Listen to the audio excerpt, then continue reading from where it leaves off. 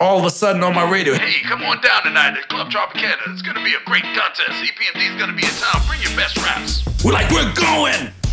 Hey, did you get the address? Here it comes. Here it comes. You're listening to Fresh Era, where we tell stories from the legends of the golden era of hip-hop.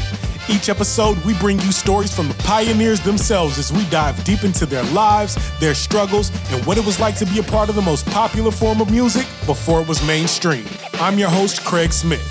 In this episode, we hear from a hip-hop legend whose contributions directly influenced acts from Fu-Schnickens to Jay-Z.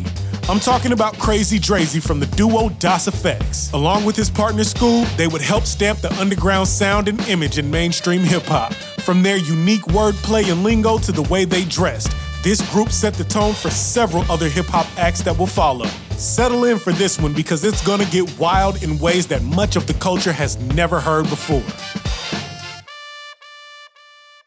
Krazy Drayz was born Andre Weston in September of 1970. In Kingston, Jamaica. I'm from Jamaica, St. Andrews. My father was a jeweler. He was a jeweler, he fixed watches. I mean, he worked like Seiko and Citizen and like big name brands, you know? And my mother was like a maid. And in Jamaica, Dre saw firsthand what it was like to live in poverty. I just remember Jamaica was real poor. To get to my house, you would have to go through some gates and it would be like a yard and chickens and all type of stuff running around, you know. That's kind of what I remember about Jamaica. I remember Jamaica just being real wild. And I remember my uncles killing chickens with machetes and cooking them. And one thing about being a kid in Jamaica during the 70s, the teachers will whoop your ass. It's not like in the States. So I just remember getting beatings in school. I was a bad, mischievous kid. And that mischief followed him home. I was playing in the fields and I was throwing rocks. I guess we were throwing rocks at each other. I was ducking down and, rocks going over my head, and I came up and one of those rocks was like, pew! So here I am, busted head, came home and my pops whooped my ass on top of me having a busted head. And that was obviously because he must have told me a million times, don't go out there throwing these rocks and blah, blah, blah. So my mother and I always had this pull and tug relationship, But my father and I are just, because he was a musician as well. So he was into reggae and, in Jamaica, it's a small community. So this guy does reggae music over there. That guy does reggae. So I knew Bob Marley. I knew, Peter Tosh. He would always name drop and, play me some of his music that he was doing. Eventually, his parents decided it was time to migrate out of Jamaica to the States in favor of opportunity for themselves and their children. What happened was my mother came to the States first. She got her visa, did all the stuff you need to do. My father didn't have his stuff situated, so she came up, got a job, did the I'll go ahead, get settled thing first. My mother took a job as a housekeeper up in a place called Englewood, New Jersey, which was like rich people. And then they bonded and they found out her story, and then they helped her get my father's paperwork together. Because in the 70s, it's not just go to the embassy, get your shit, and then I'm off to it's a work visa. It's temporary. They want to know how long you're gonna be there for. And then before I know it, we were on our way to the States. My father in the airport, he was telling me, he was like, they won't let you get on the plane or they won't let you come to the States unless you could read. He was playing with me. The whole flight from Jamaica, I was sitting there with a book acting like I was reading. I'm 5 or 6 or 7 and I'm acting like I could read. I'm like, oh, you think that's funny, huh? You think that's funny to mess with a kid's head like that? So they boarded the flight from Jamaica to New York City, where they would be reunited with his mother. I think I had almost started forgetting about my mother. She had been away for X amount of years trying to get shit right. So it was one of those, my father's hiding me in the back of him in the airport. And then, oh, here's your son again. And this big old reunion. And from the airport, he landed in Union City, New Jersey. Union City was really, it's poor as well. So we lived in I wouldn't call it the projects, it was a building. This is where Dre starts getting into trouble. Arcades were big, so I was in and out arcades. I got locked up for loitering in the arcades and trying to steal quarters out the arcades. That's kind of what drew a wedge between me and my mother as well, because, you know, if you know Jamaican people, they're like, we not come to this bomber clock country for none of your recklessness, you know. So my mother wanted me to come here, go to school, get an education, be a lawyer. What's interesting is once I moved from Jamaica and lived in Union City for a while, I was going to school in Union City around, you know, all these kids in the ghetto, but then my mother took me out of that school and then put me into school up here in Englewood. So I was now growing up around all these white kids. I mean, well-to-do white kids. And then it was just so funny, just to tell you how young I was. I remember, you know, in Jamaica, it doesn't snow. So I remember seeing snow for the first time, and I bought a snowball into the classroom. But I also had the privilege of just seeing how the other half lived, you know, because then on the weekends, I'd go back to Union City. So it was just an interesting time growing up until I was in high school. And when he was about to go to high school, his mother, who worked in the more upscale Englewood, New Jersey, and his father had made it to a point where they could move out of Union City, uprooting Dre once again. I'm 13, I'm about to go to high school, and my parents say, hey, we're moving. I'm like, well, what?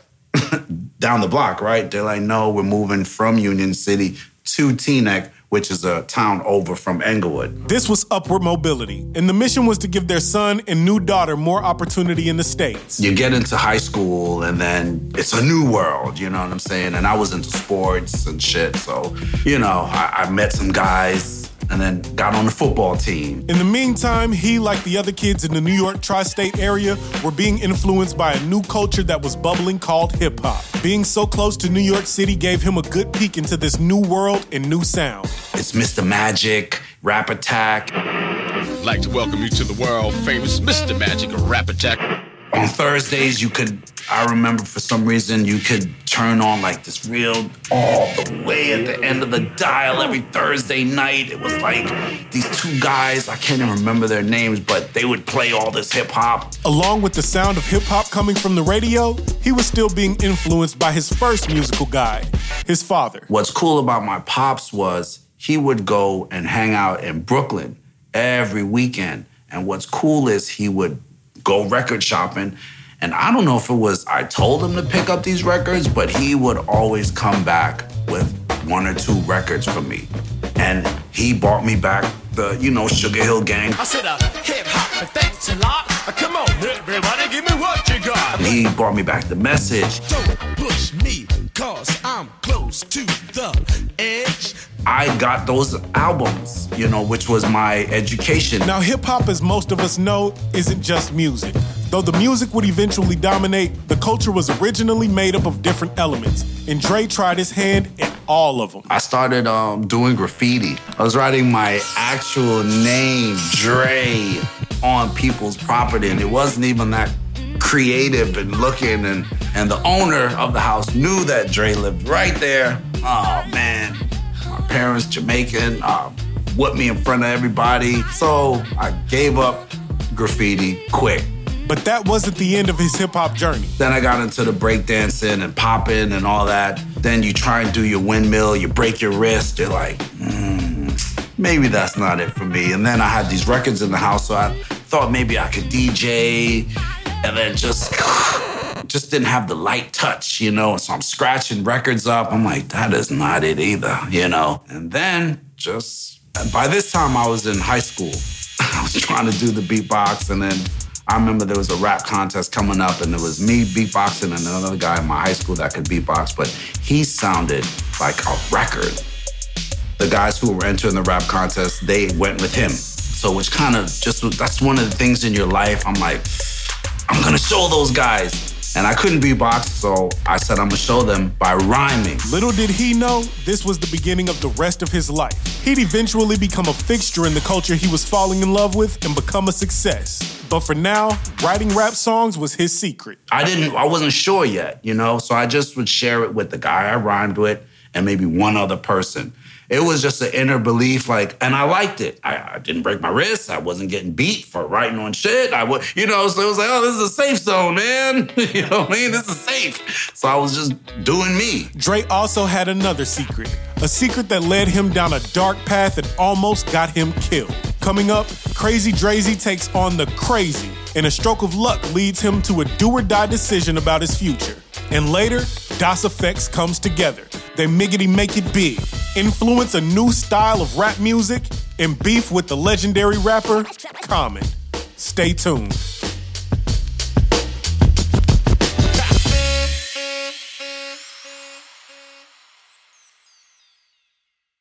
Do you know more about 90s hip-hop than Redman knows about blunt rolling? Do you have a witty personality that's enough to make Steve Harvey seem like a mute Mitch McConnell? Do you love winning cash and or spinning wheels of consequences? If you answered yes to all of these questions, then you can be a contestant on Season 2 of Headspin, the world's greatest golden era hip-hop game show.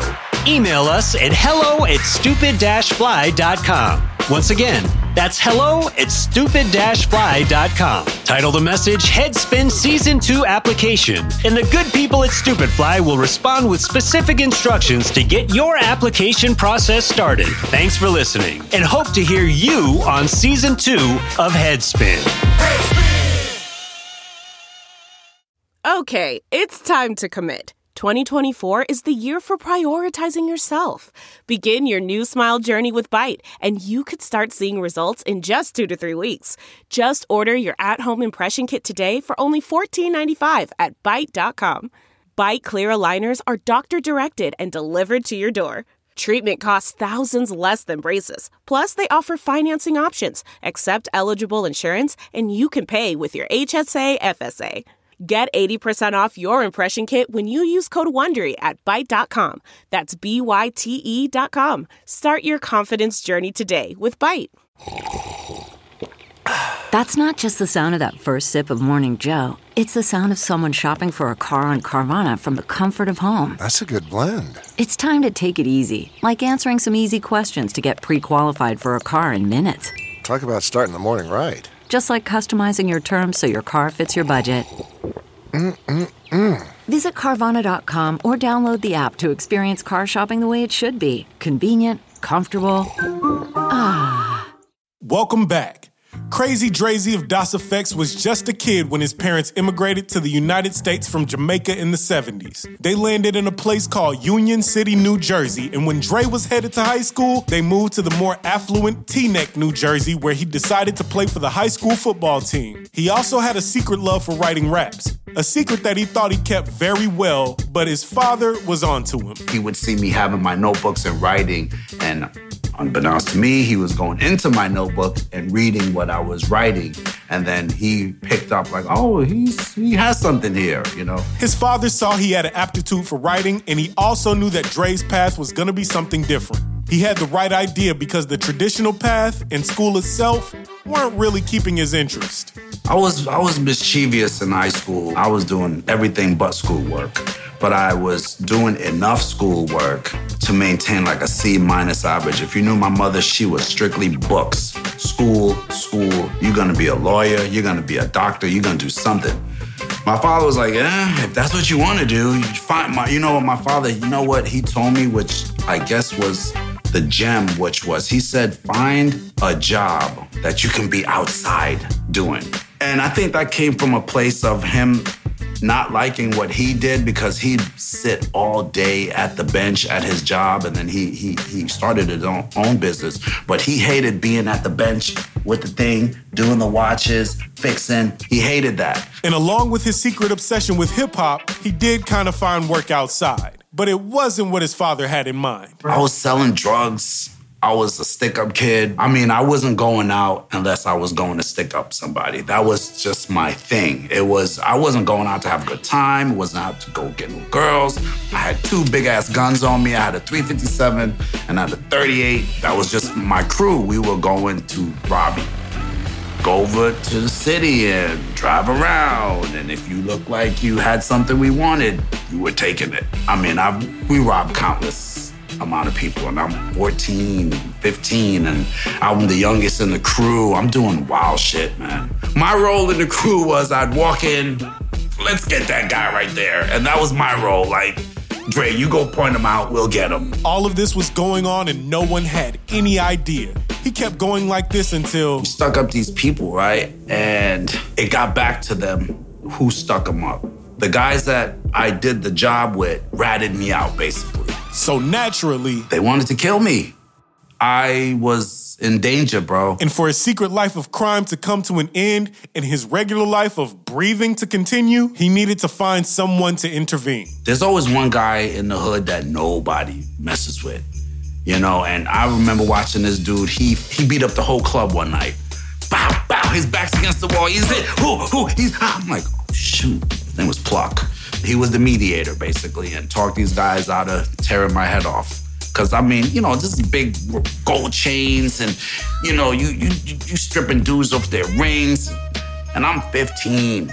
So the night that we had to go meet up in a parking lot and I had to take the jewelry from my shit, give it back, the dudes wanted to have my head. And Pluck was like, nah, you ain't gonna touch my man. This was the turning point in his young life. No matter what drove him to rob people, the guilt of what he did haunted him. I would always think about it at night, like, damn, that was really crazy what we just did. You know, I did some things, man, shot people, did shit that I wasn't proud of, like, yo, I just really shot somebody tonight. That made me like, there gotta be something else I could do.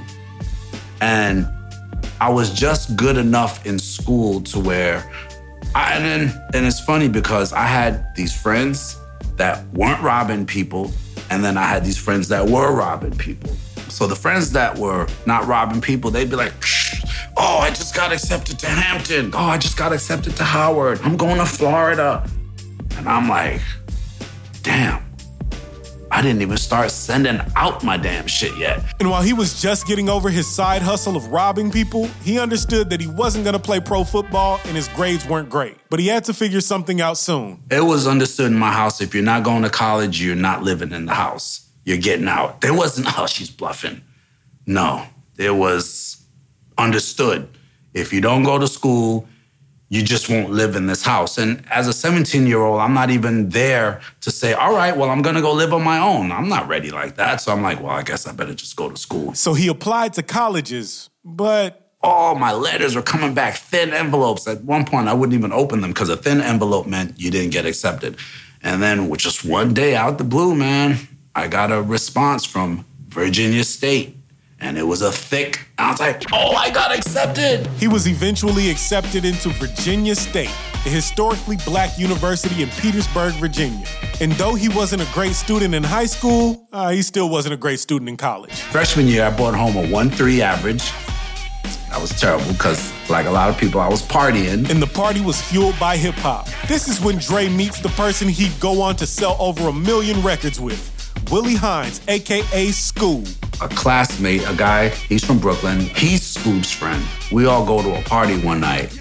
We're all in the party and the DJ's playing the music, and must have been instrumentals, and then Scoob starts rhyming to Malcolm, who's sitting in the middle. He's rhyming, just rhyming, and Mal's like, oh, yeah, there goes Scoob again, he's killing it. And then for some reason, I just started rhyming, and Mal's like, oh, yeah, Drayz, oh, okay. And then he starts rhyming, and then Mal's like, oh yeah, Scoob's killing it. At one point, I started rhyming, and Mal was just like, man, and he just gets up. He's like, yo, y'all two listen to each other. And that's literally how we met, in the party, rhyming to our mutual friend, like. They hit it off at the party, and throughout the rest of college, they couldn't escape seeing each other. So it's like I just always kept seeing him after that. And then one day he just approached me, was like, hey man, the Deltas, who was a sorority, they were having a talent show. Do you want to get in it? I was like, of course, let's try it. And then we fucked around, entered the Delta Star Search is what it's called, and we won. So that just was like, we became known as the two guys. Like, oh, those are the rapper guys from the Delta thing, right? Hey, what's up?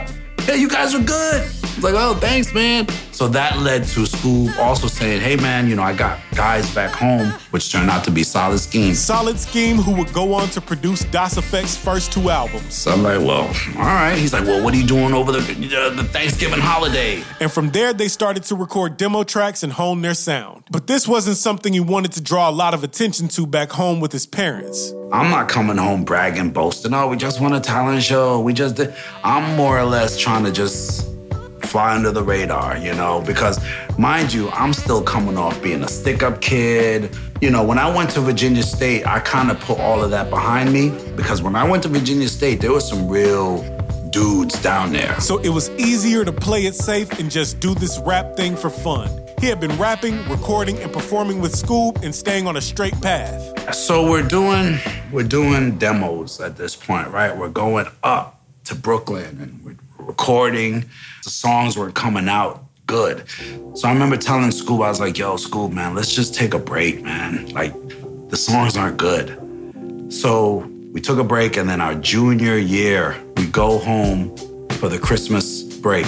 On this particular trip, it seems like things were finally starting to click. They headed to the studio to record like they normally would and started going through potential beats to use for a song. Next. And they finally landed on the one. So we write it. Before I start, I got to fart. No, I got to sneeze now. I got to dip and yippity doo da. Day shucks, I'm making bucks and one hip hip hooray and then some. Cause I'm a powsy today spoon cool. So far, they had been writing and recording whimsical songs born from their sense of humor and joy of making music. But now they had something they thought could be distributed. We're excited about it. We're like, yo, this sounds better than what we've been doing. They go back to college and they play this song that they called Clap Your Hands for their friends. This one sounds good. And I'm like, really?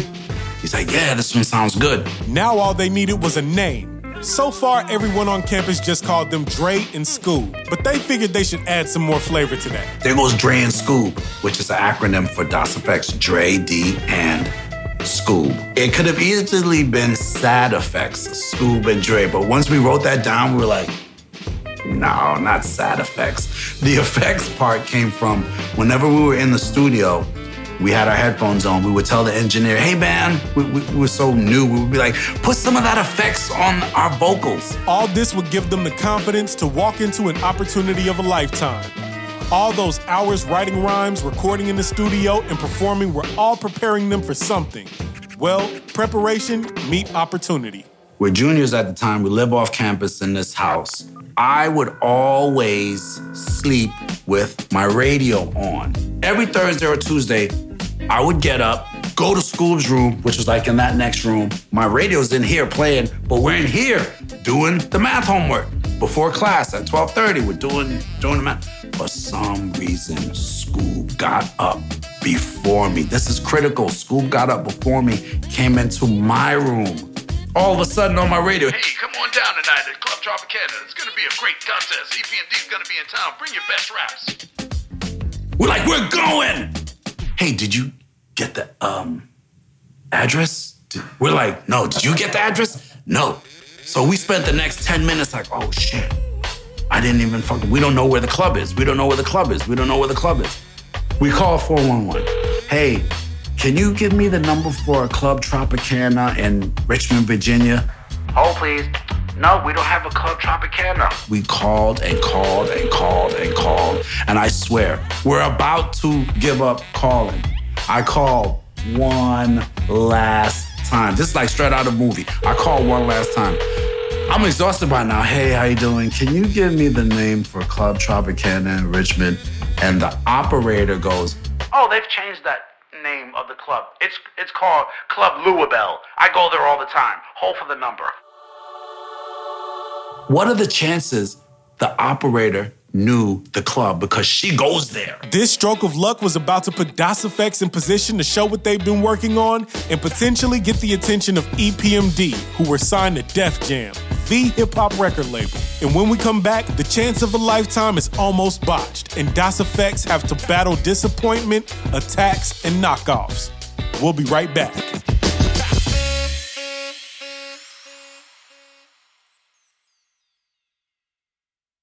Delve into the shadows of the mind with Sleeping Dogs, a gripping murder mystery starring Academy Award winner Russell Crowe. Now available on digital. Crowe portrays an ex-homicide detective unraveling a brutal murder he can't recall. Uncovering secrets from his past, he learns a chilling truth. It's best to let sleeping dogs lie. Visit sleepingdogsmovie.com/Wondery to watch Sleeping Dogs, now on digital. That's sleepingdogsmovie.com/Wondery. CarMax is putting peace of mind back in car shopping by putting you in the driver's seat to find a ride that's right for you. Because at CarMax, we believe you shouldn't just settle for a car. You should love your car. That's why every car we sell is CarMax certified quality, so you can be sure with upfront pricing that's the same for every customer. So don't settle. Find love at first drive and start shopping now at CarMax.com. CarMax, the way car buying should be. Okay, picture this. It's Friday afternoon when a thought hits you. I can spend another weekend doing the same old whatever, or I can hop into my all-new Hyundai Santa Fe and hit the road. With available H-Track all-wheel drive and 3-row seating, my whole family can head deep into the wild. Conquer the weekend in the all-new Hyundai Santa Fe. Visit HyundaiUSA.com or call 562-314-4603 for more details. Hyundai, there's joy in every journey. Welcome back. Dre and his college rhyme partner Scoob have made their hip-hop duo official, recording and performing under the name DOS EFX. And before the break, they learned about a golden opportunity to be heard by industry heavyweights, EPMD. They headed to a showcase where EPMD would be judging rappers with a grand prize of $100. So we get to the club, right?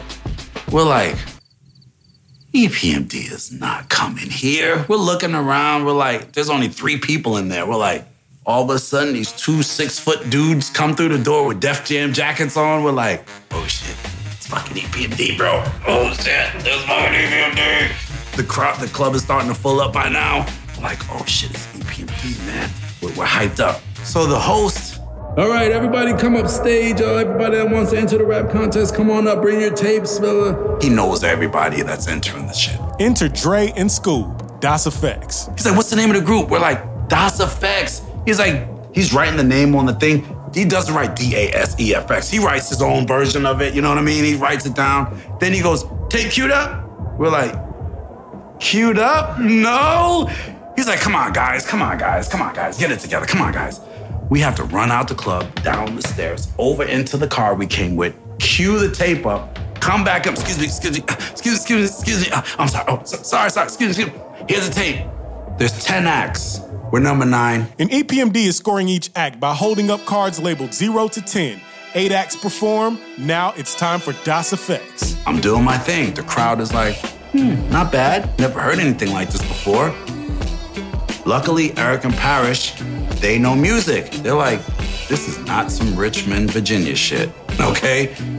I got the chance to peek back now at Eric and Parrish. They're doing they're like, do you hear this? I'm like, oh shoot, this might be interesting. So it's time for EPMD to present the score. 10.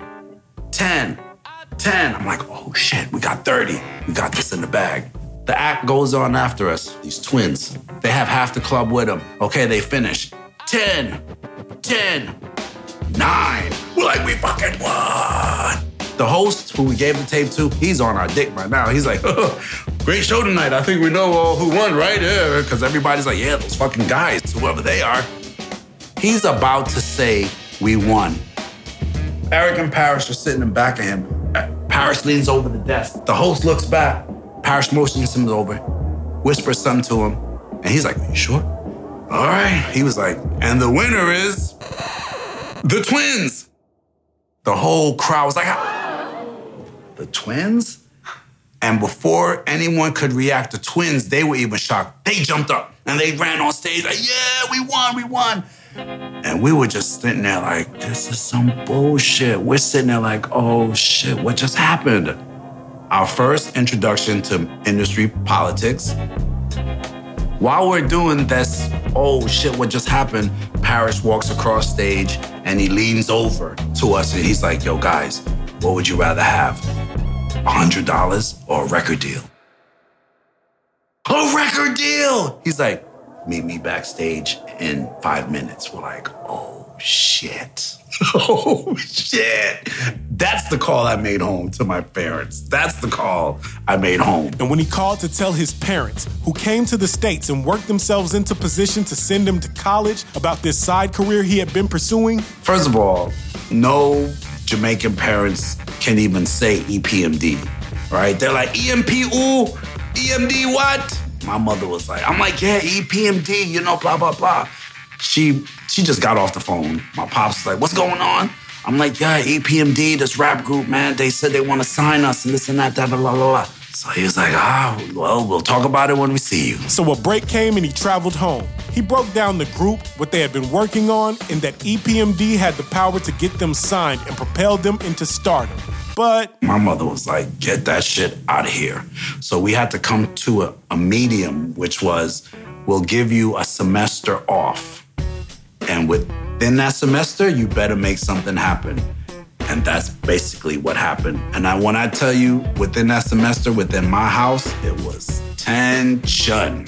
My mother was the type, she ain't cooking for you.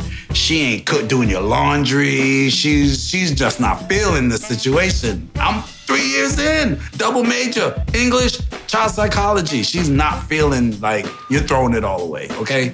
In order to get a record deal, EPMD gave them homework. Give us 9 more songs like this and we can get you a record deal. So we called the crew like, yo, guess what happened tonight? So they got inspired. They started sending us beats.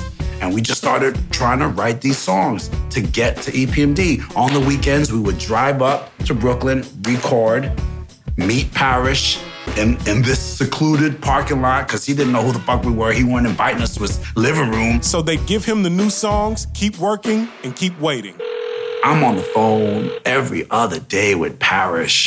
Yo, what's up? Are we getting close to this deal? And so we got Def Jam. Well, we'll give 100,000. No, that's not good enough. This record label, well, we'll give 150. You know, there's label bids, there's label wars. But Dre wasn't picky. You could have signed me to Horseback Records. I just know my mother was on my back. I needed to get out this house. I have 1 semester. The window was closing. Okay, it's almost semester up. Eventually, they received an offer from Sylvia Rohn at East West Records, home to other platinum acts like Yo-Yo, In Vogue, and MC Lyte. This was huge for Dre and Scoob.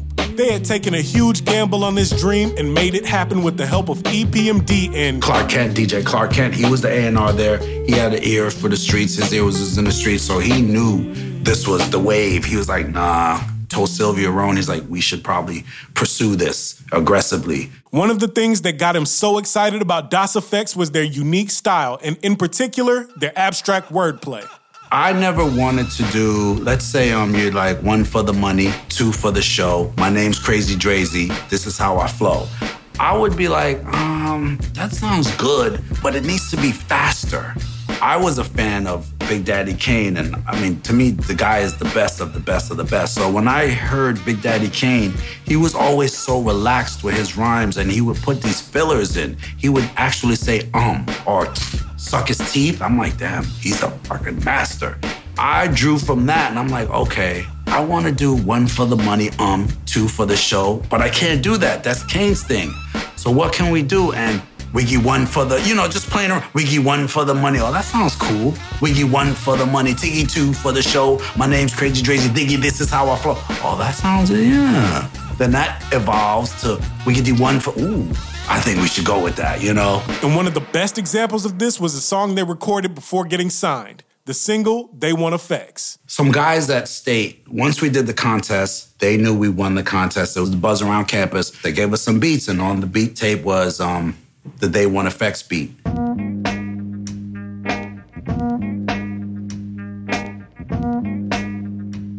With us, we don't write rhymes and then put them to a beat. We write to the beat. The beginning, if you hear They Want EFX, it's a drum roll, which I wrote Bum Stiggedy Bum over. Bum stiggity bum stiggity bum. And this song, like many others they recorded around the time, wasn't meant to be some hip-hop classic. To them, this was just another song. Until we just got the deal, right? We record They Want EFX. I'm like still at home in Jersey. My mom's is still like, yes, I hear you got this record deal, but, I'm still not happy. So I remember I'm at the gas station. I had rented a car because I needed to get from Jersey to Brooklyn and to Long Island. So I had rented a car and I'm at the gas station. And all of a sudden on the radio, yo, we got a new song. We're about to make it or break it. It's from a group called EFX. I'm like, oh shit, they're about to play the fucking song on the radio and make it or break it at that. And if you know make it or break it is smash it or trash it, one of those things. If they trash your record, it's almost like the label's like, well, the streets have spoken. They'll pull back. So the DJ plays the record. Bum, stiggity, bum, hun. I got that up, but I can be fire, full diddly bum. Here I come, so Peter Piper. I'm hyping up Pinocchio's nose, cause I'm a supercalifragilistic tic-tac-toe. Now it's time for the public to weigh in. Oh, man, trash that, man. It's new sound. Nobody's bum stiggity. They're like, what is this? No, man, that shit is hot. That's the thing, man. Smash that. That is it. And it's going back and forth, back and forth, back and forth. And then they said, well, we'll tell you after the commercial what we think. It's the longest commercial of my life. I'm like, oh, my God. I'm sitting there in the car and they come back. Well, I think we got a new one. 80% smash, man. 20% trash. This is it. We're gonna start. I'm like, oh my God, this is it. So of course, that was the moment that I knew, I don't think I have to go back to school. You know what I'm saying? That was like, I remember a moment for me, like, I think this is it. This was the moment that confirmed his and Scoob's dreams, and that EPMD was right to put faith in them. They had secured a record deal and gotten radio attention with their song, They Want EFX. The song that really stood out was the very last song we did for the album, which was called Straight from the Sewer. Coming straight from the sewer. I figured it beats the rough slinger, dinger, ding, look at me swing it like a swinger. I figured it rock the figured microphone, I'm prone to rock it, don't jock it. I'm figured it quick, tickety thick, yo, drop it. Incredible. I remember just being in the studio, warming up, and I'm waiting for the engineer, and I'm like, straight from the sewer. And he's like, yo, that's dope. I'm like, you like that? He's like, yeah. And we weren't recording Straight from the Sewer at that time. We were just doing another song on the album that probably didn't even make the album. But that's what gave me the idea, like, oh, maybe we should do a song called Straight from the Sewer then. Straight from the sewer, straight from the sewer. And then we recorded it, and Parrish was like, this is it. This is gonna be what we'll base the whole thing around. It wasn't even our idea. Parrish heard Straight from the Sewer, I guess his ear, his vision, and then that's when we approached the video guy and was like, Marcus Raboy, was like, why don't we just do it in the sewer then? Straight from the Sewer was their statement to the world that they were coming from the underground. They recorded their music videos for Straight from the Sewer and They Want EFX with a gritty tone, emphasizing their underground aesthetic and raw music. I mean, we went down to his crib. He had like gas masks and all this shit. That's where the gas mask came from for the video. We were trying shit on. He was like, you want to wear that? And I was like, yeah, that'd be cool for the video. Just random shit, you know what I'm saying? Even to what we were wearing. People thought that the Timbs and the Cohart was a look. That was just what we had. The video, the label gave us a budget, so we just bought better Timbs that day. And many people outside of New York thought that this style was something EFX invented. When Michael Jackson did the moonwalk, the world thought Michael Jackson was the only one. The outer people thought that, but people knew he got it from the hood. So the hood knew, like, these guys ain't wearing nothing different. But people in Germany were like, oh shit, Timbs must be the, the EFX thing. But half of Brooklyn was wearing that shit. And the sewer, the Timbs, and the way they were dressed all came in handy for the album. We had no direction, really, no concept. It was just these two guys with dreads with this new style, but the sewer just tied it all in, From here, EFX is set up to win. Their album is about to come out and put them on every music platform in hip-hop. After the break, Ice Cube's Check Yourself makes their relationship with the rap game a little hostile. And what happens when you make a splash in hip-hop and everyone comes for your spot? Stay tuned.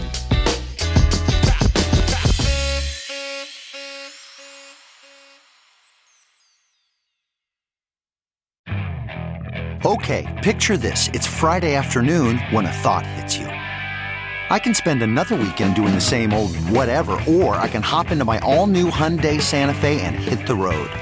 With available H-Track all-wheel drive and 3-row seating, my whole family can head deep into the wild. Conquer the weekend in the all-new Hyundai Santa Fe. Visit HyundaiUSA.com or call 562-314-4603 for more details. Hyundai, there's joy in every journey. Okay, picture this. It's Friday afternoon when a thought hits you. I can spend another weekend doing the same old whatever, or I can hop into my all-new Hyundai Santa Fe and hit the road. With available H-Track all-wheel drive and 3-row seating, my whole family can head deep into the wild. Conquer the weekend in the all-new Hyundai Santa Fe. Visit HyundaiUSA.com or call 562-314-4603 for more details. Hyundai, there's joy in every journey. What makes a life a good one? Is it the adventure you have? Or the friends you find along the way? Maybe it's pursuing your passion while striving to protect, defend, and save what you believe in every single day. So what makes a life a good one? In the Coast Guard, we think it's all of the above and more. But you'll have to find out for yourself. Visit GoCoastGuard.com to learn more. Das EFX released their debut album Dead Serious in the spring of 1992. The singles They Want Effects and Straight From the Sewer were so successful they launched the album to #1 on the US R&B charts and eventually going platinum. That's over 1 million copies sold. Needless to say, this was life-changing. Literally broke 1 year. Junior, no food. To literally the next year, I have more money than I can spend. People screaming their heads off. Go back to the school we came from. People are like, we just saw you last year. Oh, it was a movie. And with all of this, his father was proud and his mother came around. Plus, this new life had perks. Big boxes. Hey, yeah, go outside. There's 4 more for you out there. I'm giving her TVs. I bought her a car. I bought my father a car. All of that, plus the shows were getting bigger. It was Dre and Scoob rapping, and they had acquired a DJ. You know him as Redman. It's the funkadelic funk for chumps who don't be knowing my name. I try to frame out your punks. When we got with the Hit Squad, he was next up to come out. But just because of the speed in which we did our album and what East West had going on, so they just threw us out real quick. We didn't have a DJ at the time, and Red, because he's originally a DJ. You know, then we're doing Soul Train. And let's welcome 2 exciting young rappers as they join us to do their latest single on the Atco East West label. The song is entitled They Want Effects, and they are known as Das EFX. I was thinking, what the hell? Soul Train doesn't look anything like I fucking thought it would look. It's all choreographed. It's like action. You know, we're flying high, man. Nobody can tell us shit. And it seemed like nothing would stop their momentum. Unbeknownst to them, EPMD, the group that had put them on and created the Hit Squad with them, was imploding and had been having issues for a while. Paris calls us to his room and shit. So I'm thinking it's just another weed session or another good show tonight, guys. And Paris holds up this EPMD poster, and then he puts his hand over the E. He's like, so this is what it is from now on. And I'm like, hey, man, move your hand over from the E, man. I can't fucking see what you're saying. He was trying to break the news to them that it wouldn't be EPMD anymore. Now they were going to be executive produced by PMD. I'm like, what? He's like, yeah, man, there's no more EPMD. The effects of this split would take time to play out, but this definitely set the tone for what was to come. While they were busy touring and still riding the wave of the first album, simultaneously recording their second album, they got a request from the legend himself, Ice Cube. Give me that beat, fool. It's a full-time Jack move. We're on tour with RZA. I remember again, we're getting a phone call. Yo, Ice Cube wants to do a song with you guys. They jumped at this opportunity because Ice Cube, having achieved fame and notoriety with NWA, was killing it as a solo artist. They went to the studio and Ice Cube pitched them the idea for a song. I just need you guys to be like, chickadee, check yourself before you wreck yourself. We're like, that's pretty easy. We could do that, right? Yeah, right. We get on the mics. Chickadee, check yourself before you wreck yourself. Come on, chickadee, check yourself before you wreck yourself. Chickadee, check yourself before you wreck yourself. Check yourself before you wreck yourself. The shotgun bullets are bad for you. And I I don't even think we heard the majority of the song or any of the song. He's dissing that whole fucking side, Snoop and all of them. Oh, man, now we're caught up in the middle of this shit. And I remember getting the super cold shoulder from Snoop the next time I seen him. Hip-hop tension aside, this song went platinum and secured a #1 spot on the charts. The momentum for Das EFX wasn't slowing up. Then, in the fall of 1993, they released their sophomore album, Straight Up Suicide. The album was well-received, selling over 500,000 copies and reaching number 20 on the Billboard Top 200 chart. But something had changed on this album. They had dropped much of the Stiggedy style and opted for more in-your-face lyrics. I bring it from the sewer, plus I'm quick to do your posse. I'm swooping on the loop just like I was a kamikaze. See, they thought I lost my spot, so they went and got real comfy. So now I gotta hit them hard and Bogart like Humphrey. Around this time, they were also getting accustomed to rap beef. It was well documented that they'd created their own style, and that meant people were bound to emulate.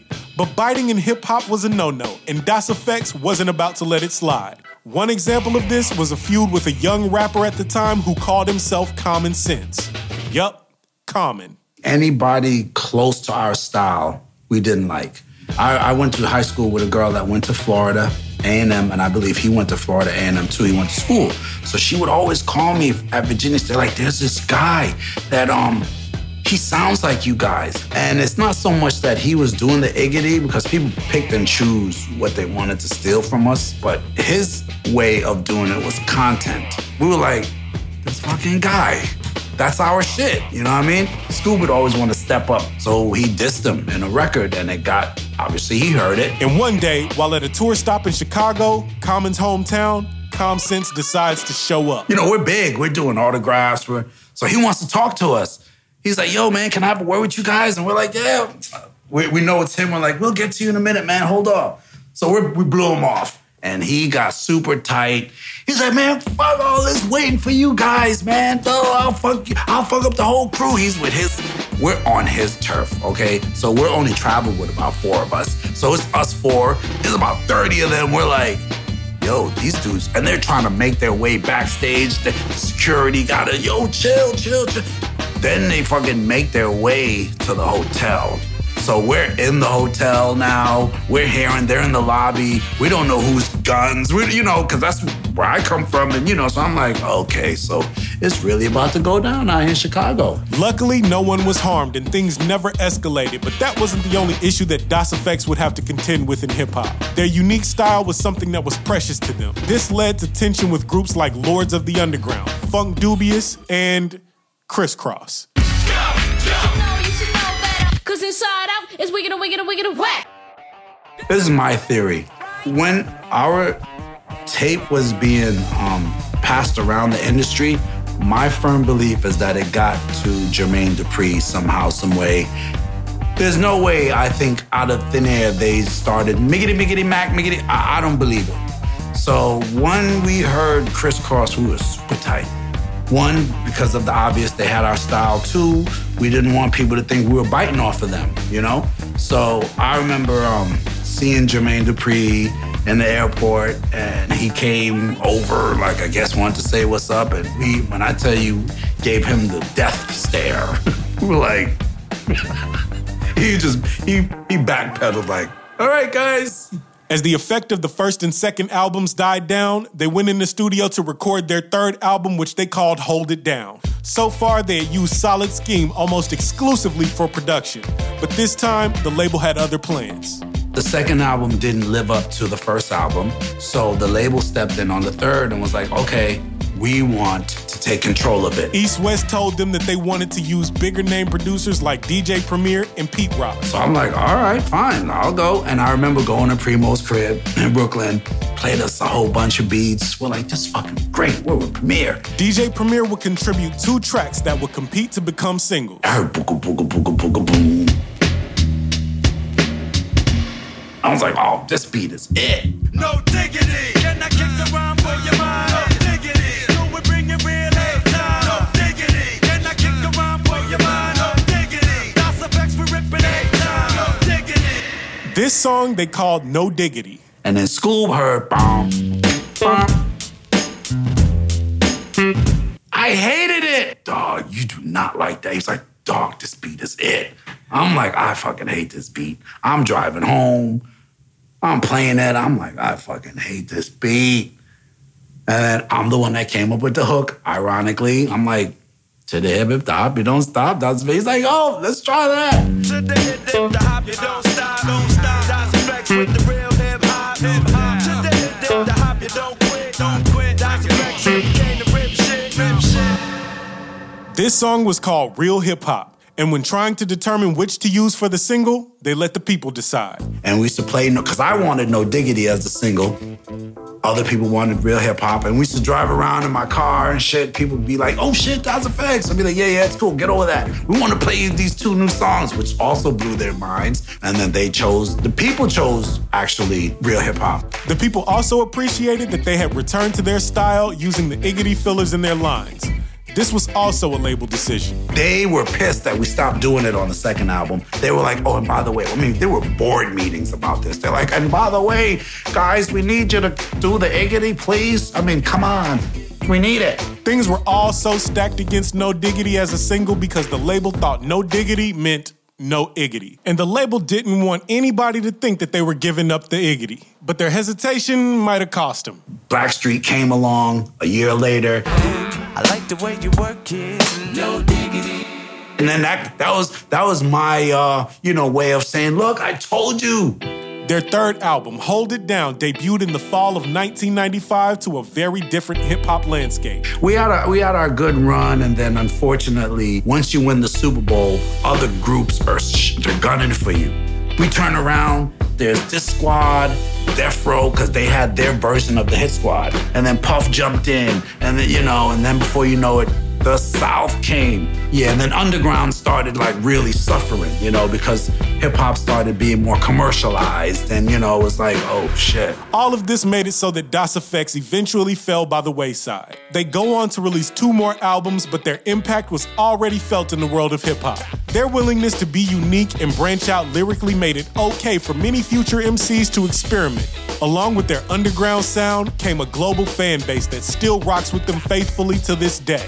Dre had come a long way, from poor immigrant to stick-up kid, barely making it to college, to #1 records and making hip-hop history. In the last few years, Dre and Scoob still perform together all around the world.